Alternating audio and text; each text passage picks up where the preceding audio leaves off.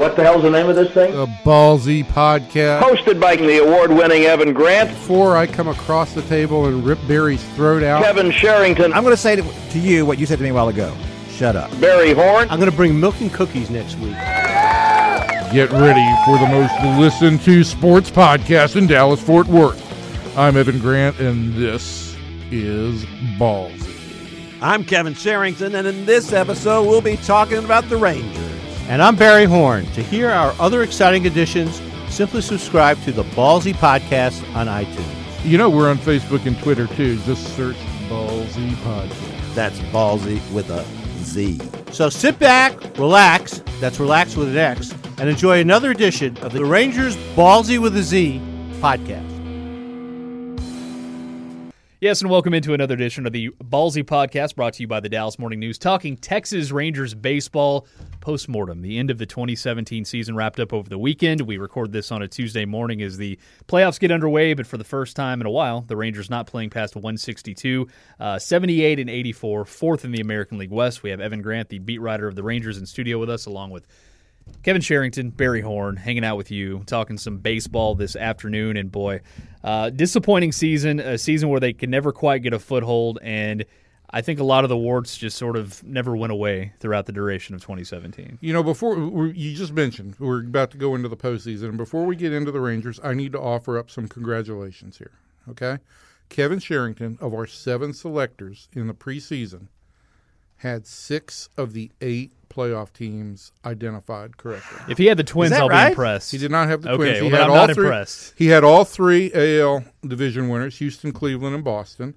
He had the Rangers and Seattle, who were both in the wild card race as the 2 wild card teams. Kind of missed on your NL West winner with San Francisco. A little bit. And then you had the Cubs in Washington. You had the Dodgers making the playoffs as a wild card team and the Mets as the wild card. So, Kevin, we should pay attention to the fact that you predict a... Who did he predict against in that box? I'm sorry. I had it wrong. He's going to kill you now. No, Kevin still got... Kevin, you had Boston and the Dodgers in the World Series. Still could happen. That's your World Series prediction. And you have Boston winning the World Series. You comfortable with that still? Yes, I am. Okay, and I had you, Darvish, is going to drag down that Dodgers team. I had the Dodgers and Boston also in the World Series with the really? Dodgers winning. So should we make a bet on that? Let's make it. Well, let's see if they get there first. No, let's go with it now. All right. If either one of our teams wins, yes, okay. You'll buy me lunch. Boy, the stakes are high. No. I think it should be like we go to your boys' place. Okay, we'll go to my boys' place. We'll go to Neighborhood Services or Town Hearth. One of the two. Man, sounds good. We are approaching lunchtime, by the way. Yeah. I would like to also point out that only one of the, I believe, only one of the 7 people who predicted in this prediction box has their World Series champion already eliminated. Anybody want to take a guess who that would be? I think he's going to jump on Jerry Fraley. I'll say Kalishaw. Kevin. Yeah. Very smart. Apparently, the San Francisco Giants will not be winning the World Series this year. However, they will be picking, I think, second next year in the draft. Congratulations to them. Well, this is kind of the Giants' MO, though. They do this. Well, that's it. Yeah, it's an odd year. I don't know. They're an even-year team. Yeah, why pick the Giants on an odd year? I don't get that. All right, let's get to Rangers. Okay, Sean. so we did this on our Final Diamond Talk, the Tickets postgame show of the Rangers the other night, and we talked about the things that will stick with us the most. There was a lot of talk about individual performances, Beltre's 3,000. I want to look big picture, though. To me, the thing that'll irk me the most about this season, especially with the mediocrity in the second wild card, or really the wild card race in general this year, the fact this bullpen blew so many saves early this season in the first half. Sam Dyson was just a disaster. Then he rights himself late in the year with San Francisco. You look back at all of those losses, even if you save half of those games, we are having a totally different conversation right now. We're possibly talking about a playoff team. We're talking about a club that maybe didn't trade their ace away in you, Darvish. It just goes to the old adage, you can't win a division or a postseason spot early in the year, but you sure as hell can lose one, and that's exactly what happened in 2017. The bullpen in the first half was the single biggest reason the Rangers were not a serious contender, and that they didn't keep Darvish and didn't add at the deadline. But if you're talking about the one thing that will stick most with me this year, it's Rougned Odor. I got to agree with that. Okay. I hate to do that. because the bullpen was so transient, and there were so many different faces. And yes, it was one big issue. But Odor's performance for a guy to play 162 games, post the worst on-base percentage adjusted for park factors and era of all time. And also the bullpen has been overcome in years past with bad starts, and they've righted themselves. Right. And you're right, Odor was a constant from stem to stem. And Odor went talking about Odor, we're talking long term. We're talking next year. Long term in the long future. term. And Odor went into the last weekend of the season in an 0 for 23. So he did right himself on Saturday with a 3-hit game. But it's a big issue, and it's a big issue going forward. The bullpen is a big issue going forward, too. The one thing that sticks with me is this is a guy who played 162 games. He's a part of the club's future. He's a core player. I don't think he's going anywhere, but he's got some serious work to do. How long will they ride Odor before if he doesn't improve? How much time do you give him? He's 23, correct? I understand. He's 23. So 25? Well, it's the same thing as seriously. It's the same thing as Elvis, right? Elvis wasn't living up to his contract when he first got it. And Elvis's contract was a much bigger contract, more market value than Odor's is. It was, but it wasn't much longer. But the thing with Elvis, though, at that point in time, he had a little track record. He had a track record. He was an all-star a few times. it's not so much the track record, too. He signed that contract in 13, and they went into 13 with a still strong team, and they won 90 games. And 14, they were disappointing, and they did try and look at options about what they could do with Elvis going into 15, but he made significant adjustments over the second half of 15 and has been a really good player ever since. He did that at the age of about 27, and you may have to live with another year of Odor having to go. The thing that we need to see as observers is the adjustment process. What I did not see this year was anything that represented even a long-term attempt at an adjustment. And I feel like, that 0 for 23 that I just mentioned, Sean, that took place after the grand slam that he hit in Seattle. Right. And I felt like almost every time Rugi hit a home run, particularly a big home run, a long slump followed. He's just swinging for the fences after that? That would be without a whole lot of data or anything, and just the raw numbers of results, that would be my assumption. And look at the quotes he gave Jerry Fraley last week. Fraley was, I don't know if you were there or not, but Fraley wrote a piece and actually put out some tweets. He talked about Rugi, about his approach, and basically Rugi said, I'm not worried about walks or strikeouts. I'm up there trying to be a hitter. If he simply goes forward with that approach and doesn't listen to critics or a hitting coach or somebody gets into his ear, you're going to have another disastrous 2018, and that's going to hamper this young core and any chance of competing next year. I'll get back to that. No matter what they do with the starting pitch. I want to address that, but go ahead, Barry. Was 2016 a mirage? How many one-run games did they win in 2016? 36 and 11. 36 and 11. Was that something they could never live up to? See, this is my issue with this team, and you make judgments about it. When they sit down and have all these discussions, they can't discuss just this year. This is a 2-year process because they won all those games last year that they shouldn't have won, and I think that came back to bite them a little bit. They need to take a much broader perspective on this, and one of those things that they have done and not done well, frankly, is that the idea that this guy's going to be our closer this year, and we're going to go on the cheap, and we're going to. You are on record long term as that they need to spend money, get an established closer in here, and go that route. And I think this year, they may certainly lean in that direction with this one caveat. It ain't a great market for established closers. No, absolutely, and I get that. But that was one of the issues, too, with Sam Dyson. Listen, when they let Sam Dyson go, and they said this, and I said this, he's going to turn this around. And he's not a closer because he's not a strikeout pitcher. But he's a very valuable piece in a bullpen. But now you go back and look at his strikeout numbers in 15 and 16, and they were not the kind of – They were passable. They were passable for a closer. They weren't double figures. But they weren't 10 per 9 innings. But here's what I want to ask you, though. Uh-huh. So whose decision was it to get rid of him?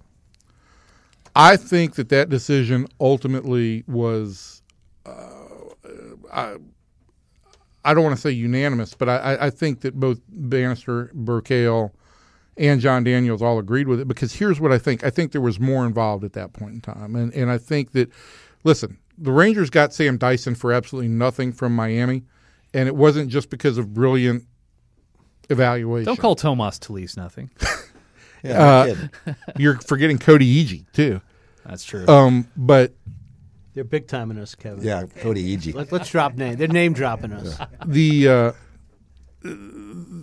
He was not necessarily a incredibly popular figure in the Marlins clubhouse. He's a blunt, kind of awkward speaker in a lot of ways. That can play against you when things aren't. It's very endearing when things are going well. It's not so endearing when they're not. I think Sam got obsessed with closer numbers, and he looked up and saw that ERA after that first game that it was always 10 or above. And I think for him to really rebound, he was going to have to go to a National League club where he could come in. The scoreboard would show brand new set of numbers since stats reset when you change leagues, and that he wouldn't have to have that burden of trying to improve an ERA that was really bad. So I think there were a lot of mental aspects, and I think the Rangers even said when they traded him, and we still don't know what the return is. I expect that will be resolved in a couple of days. But even they said at that point in time, they expect Sam to rebound from this, that it was truly a case of a guy who had just kind of worn out his welcome and hadn't responded to anything that the team had kind of tried to do. So we've talked about the two guys that have harpooned this season. Well, there are more. There are more, but to me, those are the two that just leap out. And we've talked about the two guys that harpooned this season, or the two situations that have harpooned this season. Mm-hmm. We haven't even gotten into what the biggest issue for 2018 is. Well, that's starting pitching. Yeah, but Mike Napoli wasn't what they thought he would be. They were counting on more than what they got from him. Absolutely. Lucroy, he's Lucroy lost. Was a giant disappointment. So let's go back here because of the Napoli thing. So it was a mistake to let Mitch Moreland go. His numbers weren't great in Boston, but they were okay. What did he make? $6 million with Boston? Yeah, he made $6 million with Boston. I think that's what Napoli made with the Rangers. Yeah. But he'll with the option buyout, it'll be a little bit more than that.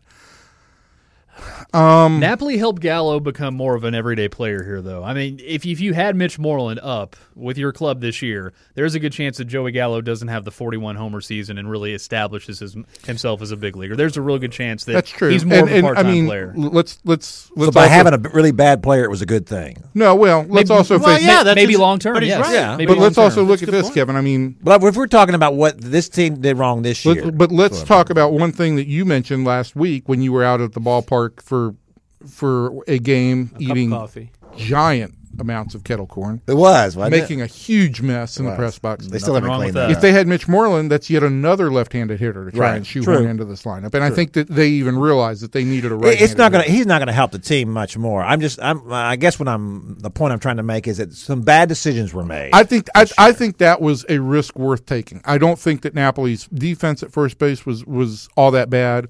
The year prior, Moreland had won the Gold Glove, but Napoli had been an above-average defender. I think that that's an evaluation that you say, okay, if we get the same, yes, Moreland had a more successful season. He also had the green monster that he could go the opposite way and kind of play pepper with, and did that very well in the first half. Didn't do that very well in the second Napoli was half. also a reactionary move to missing on Encarnacion. If they had spent the money and got Edwin Encarnacion, we're talking about a different dynamic of the offense because he won't waste at bats like so many did, like Napoli, like Odor. I think Gomez took a step back offensively too this year. Reactionary in this regard. They weren't proactive on Encarnacion. They waited and they said, okay, we think that there's no market for him. He's going to fall to us. But they were still a finalist for the guy, right? But Cleveland gave him the years and the money that Texas wasn't going to go to. And when they did that, then they were left with either you go Napoli or you try and find somebody else out there. And so they tried to extend the window with Napoli. It just he never really got on track. And we were so worried that, you got to get Napoli, somebody's got to hit home runs. And what happens? They're like, second in home runs in the American League? And Napoli was a part-time player late in the year. For the fourth time in Rangers history, they hit more than 230 home runs. And I think all four of those seasons, they finished under 500. Wow. I don't want to harp on this, but I think we're giving the Lucroy experiment a pass here. Because they thought they thought they were getting an everyday catcher. They thought they were getting an everyday catcher. I'll put my NPR voice on. Yeah, okay? try that. They thought they were getting an everyday catcher and for years to come. And at least for this year. And I think Jonathan really didn't respond well to that situation either. And I don't know how you evaluate that situation. He was a great guy. Oh yeah, and a great addition for the last 2 months of the season last year in 16. I think he had hoped that by coming to Texas, he had turned down the Cleveland trade and had hoped to be in Texas and close to his home in Louisiana. That he also hoped that this would be the place where he would sign a long-term contract that was much closer to market value. And when the Rangers in spring training decided they were going to pursue a deal with Odor and then actually sign Chirinos to that. But it's a very small, basically a 1 year extension. Yeah, but what does that do mentally for a guy that didn't want to go sign in Cleveland because they thought they had a catcher locked up? But the Rangers at that point were signing Chirinos to just be a nice backup and a reward for being a guy who has become something of a leader in the clubhouse. And thank goodness they did. But it didn't play well with Lucroy. He didn't respond well. I don't think he got lazy in any way, but I do think he regressed behind the plate. And I do think that in some regards, we talked about framing and his framing ability, and he was on the front edge of that kind of framing wave of statistical analysis. And I'm not so sure now that framing is as accurate or as dramatic as it once was, because I think umpires are now paying more attention. It was a hot topic on Fangraphs in 2014. Now it's just sort of old news. Correct. Yeah, but his problem wasn't just that. He had a problem catching the ball. Correct. Blocking pitches, catching the ball. I mean, he just looked like he had lost it. And I don't know if I don't know if I've mentioned this on the podcast. I know you and I, Kevin, have talked about it, but it would not surprise me if I hear that Jonathan Lucroy this offseason has some kind of eye surgery, whether it's a LASIK procedure or something like that. Could be. Because it's clear that he wasn't seeing the ball either offensively or defensively nearly as well as he had previously in his career. So yeah, I think also that you got to consider he's a small catcher, and he is tiny. And to get at this stage of his career, I think it's certainly possible he's just starting to break down. A lot of wear. Entirely possible. That's entirely possible. And you couple that with Jeffress doing nothing here this year, that makes that trade look so much worse. And that's part of absolutely, and that's one of the things I was talking about over the 2 year period, how the decisions that have been made over these last 2 years have long-term effects, and some of these things did not work. Listen, I admire a GM that's going to take chances. If you're a farm system and just pumping out guys, if you don't have that great team, you need to take chances, and so I admire that. But boy, the track record lately hasn't been very good. Well, the Jeffress aspect of that deal, especially if that forced you to include, say, Ortiz in that deal. Yeah. If you were going to have to give up Brinson to get a guy like Lucroy at that point. But if it forced you to give up, the Rangers ended up giving up 3 players in that deal. Ryan Cordell was the third. I don't know what the actual cost by including Jeffress, but they were trying to add some depth to the bullpen at that point. But you now look at this team, and you go into 2018, and you're either saying we're going to go with Delino DeShields, who came a long way in center field this year, but he's always going to have some degree of weakness in center field, particularly with the arm. Or you're going to go re-sign Carlos Gomez for $11 or $12 million at the age of 32. I'll pass. On that. And so you don't have Lewis Brinson as an option, and you're looking at 3 starters for your rotation right now. I mean, you have a 2-man rotation with 2 guys who, over their last 32 starts each, have ERAs well above 4. Before we get into the winter and the starting pitching market, I do want to talk about that.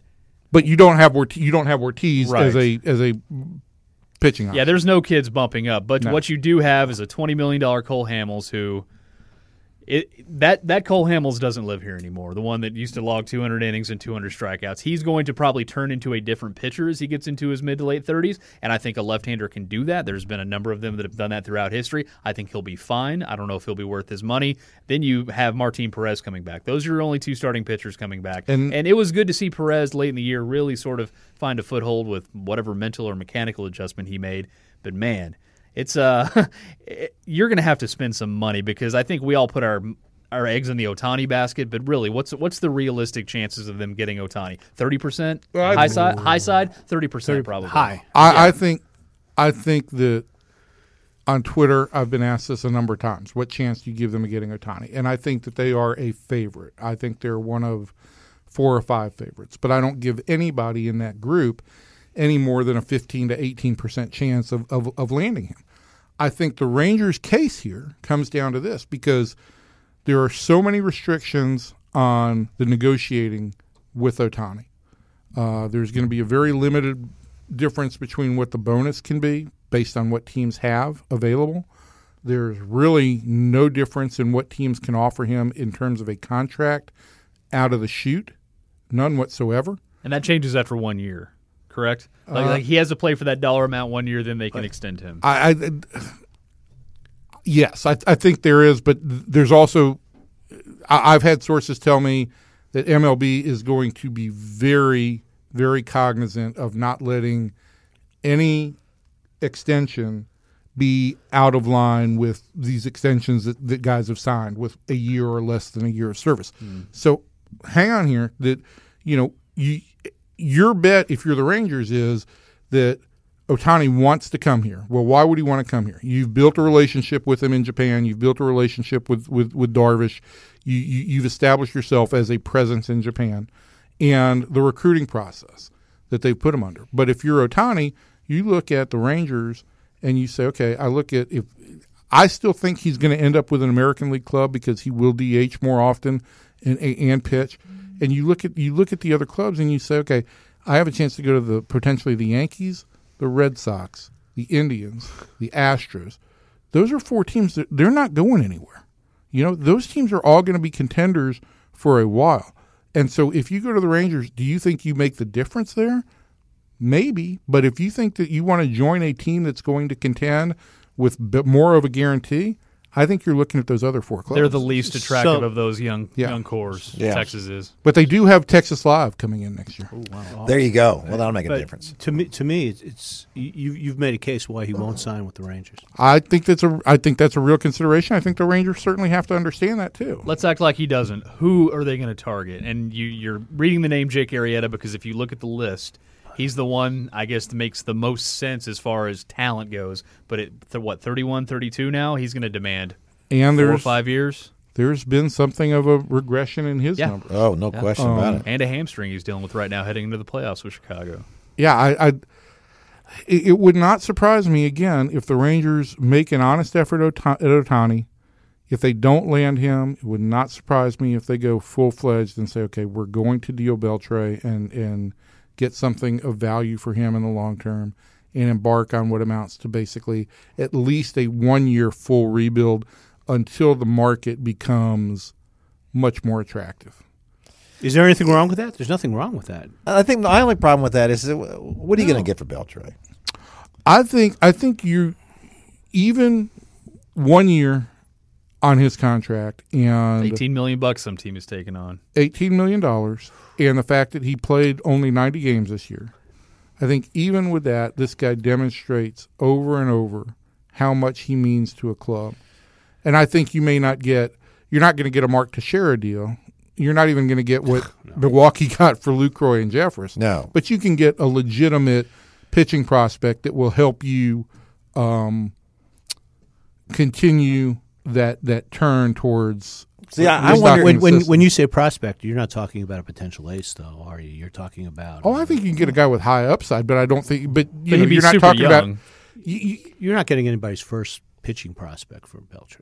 It depends on the club. Yeah. Depends on. It just depends on. See, that's why I think you have what to. club it is. It has to be an emotional trade, and so that's to me. It means it has to be a deadline deal. I mean, well, I just think that over the winter, teams are not going to be able to evaluate. Where are we now? Where are we going to be doing? What's going to be the difference for us? let's say the Dodgers don't win this year. Yeah. If the Dodgers were willing to give up Walker Buehler at that point in time, isn't that something that you'd have to? If they're not going to do it at the deadline for you, I can't imagine them doing it in the winter for Beltre. I can't either. If they go another year without the World Series, and this is the one piece that they feel like they need to finally put them over. See, the that's top. you don't know that, What and else that's do why I they mean need? you go into the season just to see. You go into next season and you see because you want to see if Adrian's going to play, right? You want to see. You want to get him. Let's say he's healthy. He's played 70 games at the All-Star break next year. And he's hitting 280 and got some pop and he's and he has he's still got some defense. Then yeah, I see a team saying, okay, let's go. That may be Let's the case, go but if they wouldn't give up Beeler for Darvish at the break this year, I don't see them giving up Beeler for Beltre at the age of 39 for 2 With months. soft next year. tissue issues that cost them Somebody 60-some might. games. Somebody might give up something legitimate, yes. And I think that you weigh what the potential, if you go in this direction, you weigh what the potential offers are this winter and see, but you have to be honest with yourself too. You have to be honest and say, do we think we can do better than this at the deadline? Don't hope that you can do better than that at the deadline. I'm more likely to do that because we saw this year of what You're more likely to hope? Well, because of what happened in the wild card this year, and because of what we just talked about with the bullpen, and if the bullpen had just been decent in the first half, you'd had something to do.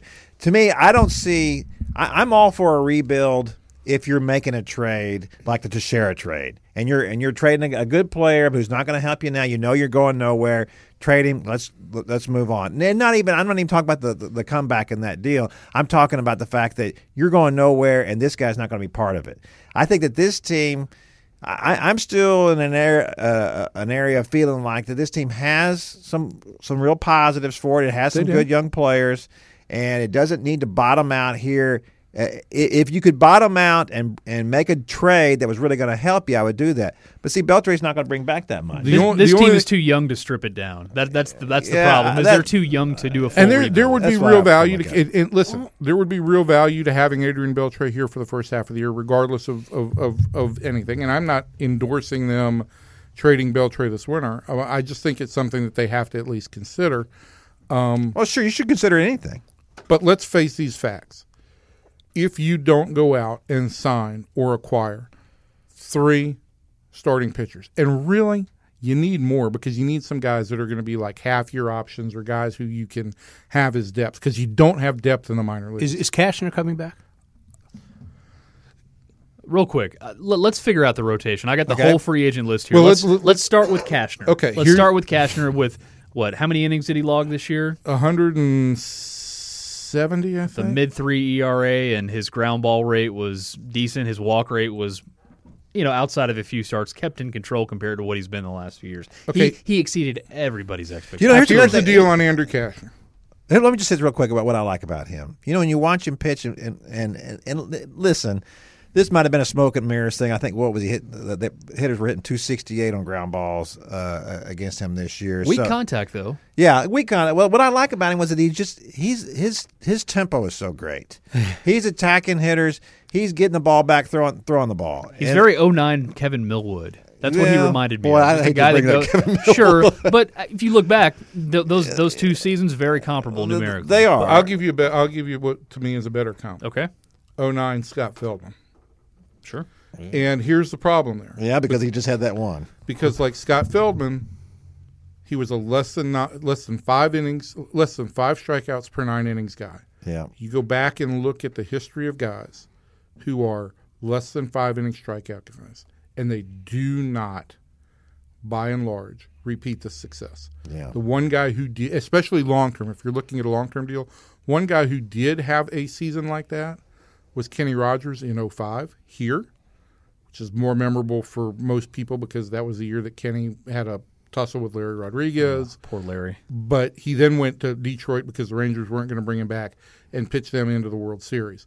But it wasn't long term. That was pretty much kind of also a left-hander. The last, yes, also a left-hander. And you got a dude in your rotation that you're bringing back at a sweet deal in Perez, who is a low strikeout guy. And I do want to say this. You need people that miss bats. I do want to say this about Perez. I think that we talked about Elvis and the maturation of Elvis, and that coming at about the age of 27, and it came really when he started making adjustments in the second half in 15.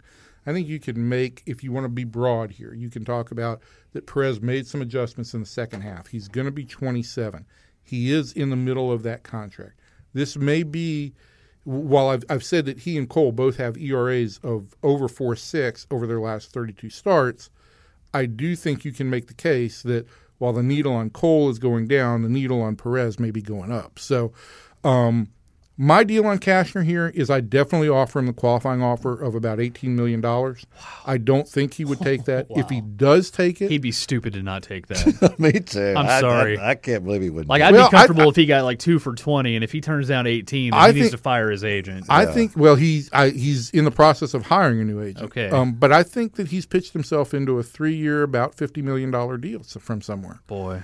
And if he takes, I think his value just as a guy who pitched 166 innings this year and made every start after that 2-week thing to start the season, those guys are $14-15 million pitchers this year. That's just what they are. You don't have many 200-inning pitchers and anymore. And if you overpay Andrew Cashner by $3 or $4 million for 1 year, it's a hell of a lot better deal than overpaying him by $12 or $15 million over 4 years. So I'd make that offer if he does find a deal. If Houston or somebody else gives him a multi-year deal that's more attractive, you get some kind of compensation. Let's go rapid fire here. One of the names is Miguel Gonzalez, who they traded for. Do you see him back as sort of an organizational depth type guy at 34? I'd bring him back on a minimal deal, yes. Okay. I'd be interested in bringing him back on a minimal deal. Depends on what he feels his market is. Free agents without options or buyouts I'm listing here. Jason Vargas had a big win total this year, but he's 35 years old. Yep.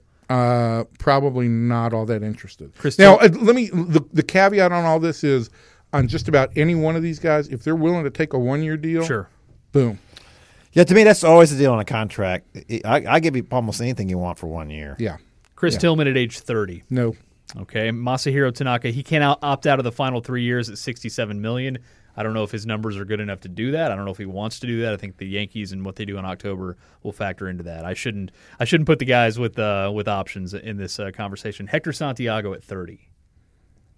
I'd have some interest in Hector Santiago. Michael Pineda at 29. He's coming off injuries.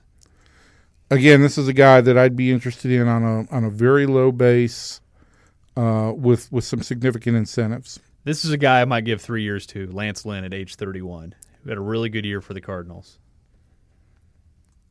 I'd have some interest in that. I'm always worried about National League guys. Have some concern about going from the American League to the National League. I do like the fact, Pineda's never had a 200-inning season. He's always been a real high upside guy. He's never reached that.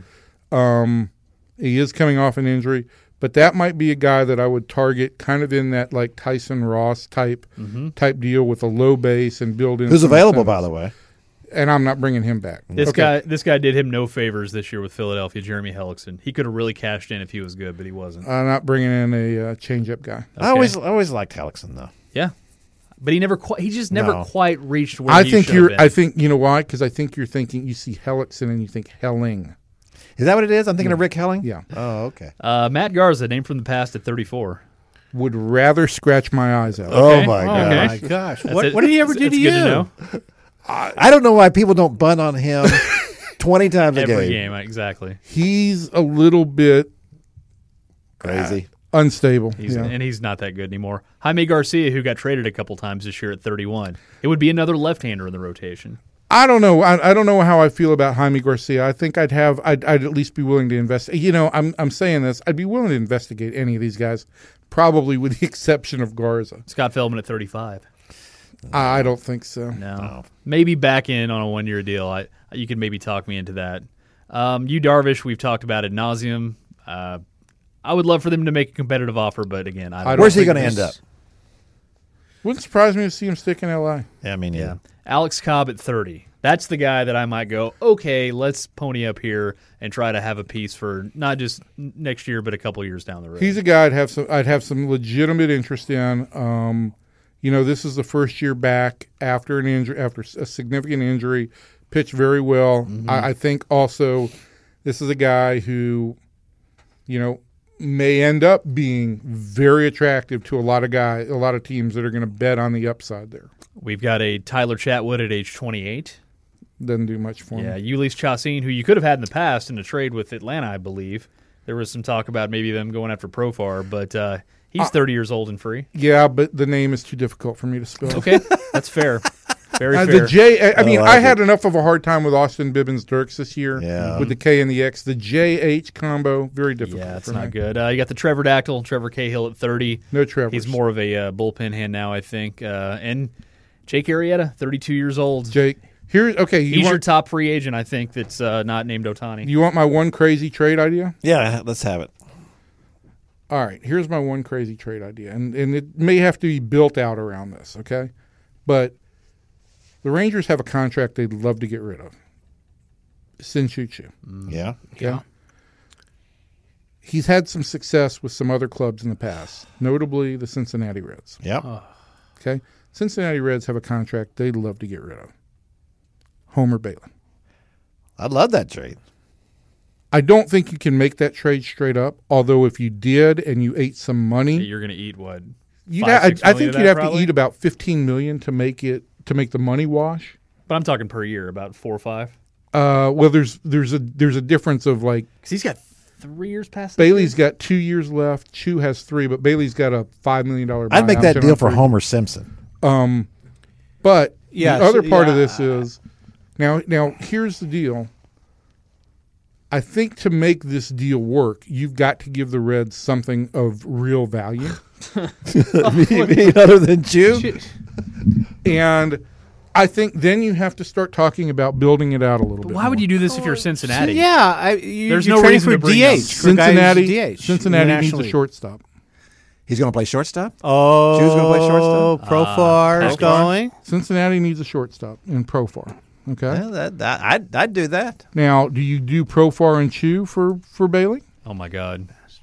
Well, you might. To me, at this point, If you get out of the Chu contract, it's worth getting rid of a Profar who might be something. Yeah, well, I think so. Do you go to Cincinnati and say, look, we'll give you Chu, Profar, and Willie Calhoun for Bailey and Raisel Iglesias?